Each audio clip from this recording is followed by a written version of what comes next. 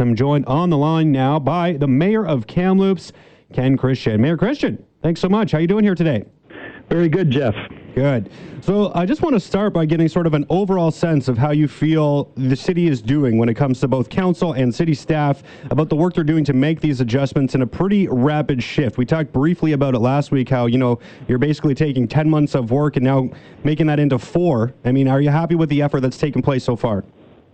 Yeah, I think all of council commended the chief financial officer yesterday for the diligence that her and her staff put into this particular report. And, there are a lot of unknowns, and Kathy Humphrey admitted that. And then there's a lot of rules that change, even as recently as last Thursday when the government changed rules about tax deferral and that kind of thing. We had to adjust the report again. So, and I suspect in the coming weeks and months that there will be additional things that will impact our budget, but the finance department is alive to those issues, and they will bring those back to council for decisions as they are warranted. Now, there were more than 25 budget items that were a part of the deferral process here. I mean, was there anything in particular that when you kind of looked through the list that maybe was a little bit harder for you to push off for a year? Was there any particular projects that maybe were a little bit closer to you that you were maybe disappointed to not go ahead here in 2020? Obviously, the need is there to push things off, but, the disappointment's still allowed to exist.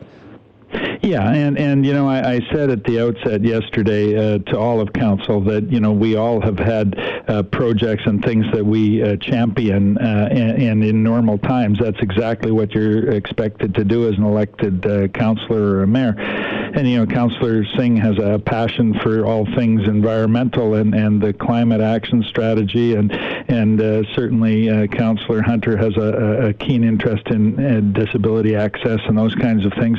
For me, I was really pained to see the fact that we are going to defer the hiring of a crime analyst. I believe in evidence-based policing, and a crime analyst is one of the ways that you do that, but we just aren't going to be able to do that now. The other project that was near and dear to my heart is the completion of the streetscaping on Victoria Street. It's been something we've talked about for a long time, expanding that from 5th to 6th to 7th and down to Memorial Arena eventually. But that has to be deferred, as did a whole list of other projects that were equally important to all of the other councillors and to members of the community, people who have lobbied long and hard for some of these initiatives, and we're just not in a position to be able to deliver on them right now.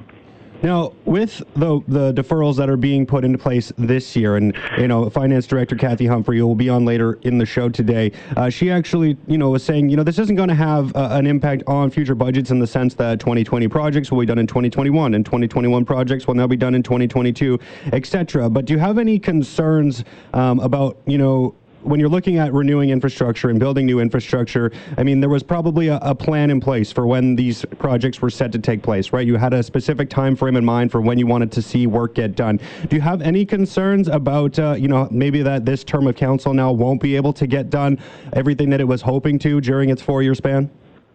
Well, yeah, and the biggest one is the Center for the Arts, obviously. But, I think there's a risk that you take when you defer some of the maintenance issues on capital assets that you have. So you're not going to replace the lift station this year. You're going to push that down the road. That's a good decision if you have to save money in the short term. But if that lift station fails in the interim, then you have a huge problem. If that pool leaks, if that, water main blows up, those kinds of things can become quite catastrophic. And that's why we have an asset management plan in place. It's not because we like to spend money. It's because we are prudent about the, maintenance of the assets that have been entrusted to us.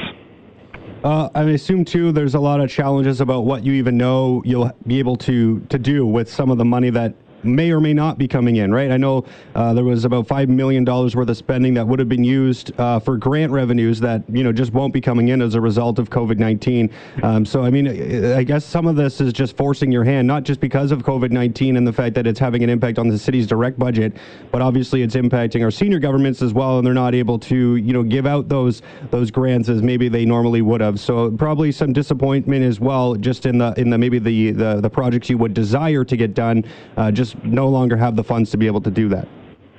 Yeah, and that was one of the unknowns yesterday that we talked about. The first one is the gaming fund, and that really is predicated on the success of the two casinos that operate in Kamloops. Well, right now, obviously, they're closed, but what happens when they reopen? Do people go back to using those facilities the way they did prior to COVID-19? And do those facilities have to cut in half the number of slot machines they have, the number of tables they have to comply with physical distancing rules?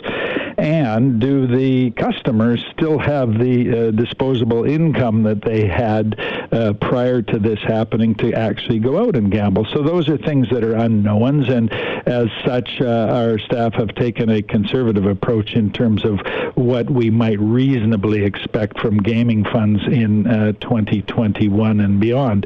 The other one, of course, is the Community Works Fund, which is essentially a gas tax. And as we've seen certainly this week, the oil industry is in crisis, and there's a problem with oversupply and undercapacity for storage. But the biggest problem is people aren't driving or flying. And so as a result of that, they're not buying as much gas. And when a lot of the Community Works funds are predicated on gas, then that becomes a problem for municipalities that rely on those. So again, our finance department took their best guess at what that might look like going forward, and again, it's exactly that, so that we're hopeful that the numbers that they have shown in the budget projections will be realized. But if they're not, we're going to have to go back with a sharper pencil and continue to cut. I'll get you out of here on this one, Ken, because I just wanted to ask specifically about taxes, and I know we're going to get a little bit more into this next week at next week's meeting, but Council was able to drop the tax increase by 0.68%. It was sitting at 2.97%, and I know you were pretty happy to see that figure come in at under 3% initially. Now it's cut to 2.29%. I guess what are your thoughts on that figure? Is that enough for taxpayers during this time? Is that a palatable number for you as we go through this crisis? Yeah, and as I've said before, I think that that's a prudent decision to try to, keep the budget intact and still, give some relief to taxpayers.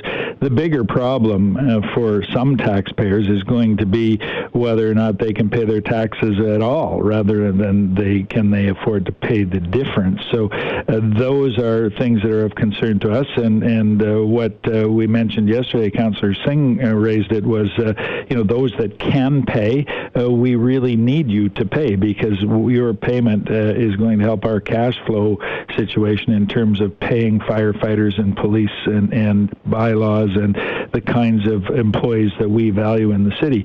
Without the taxes coming in, then there's no way that we will meet payroll. So those kinds of things are really important for those that haven't had the financial crisis, and those that have been experiencing some hardship. Hopefully the Canadian Emergency Relief Benefit that has been put in place by the federal government should give them some capacity to pay their taxes. So that's what we're hoping, and the July term, we'll see how that plays out.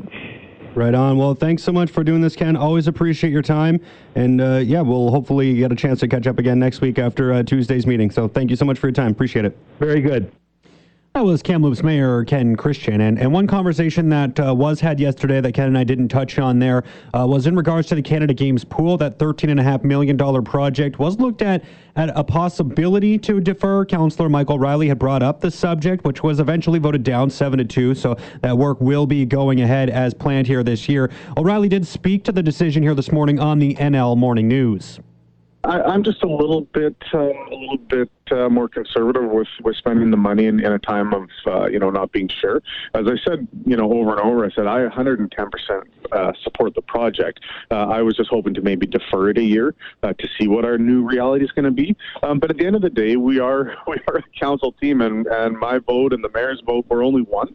And the majority of council didn't feel that way, and they felt comfortable enough starting this project.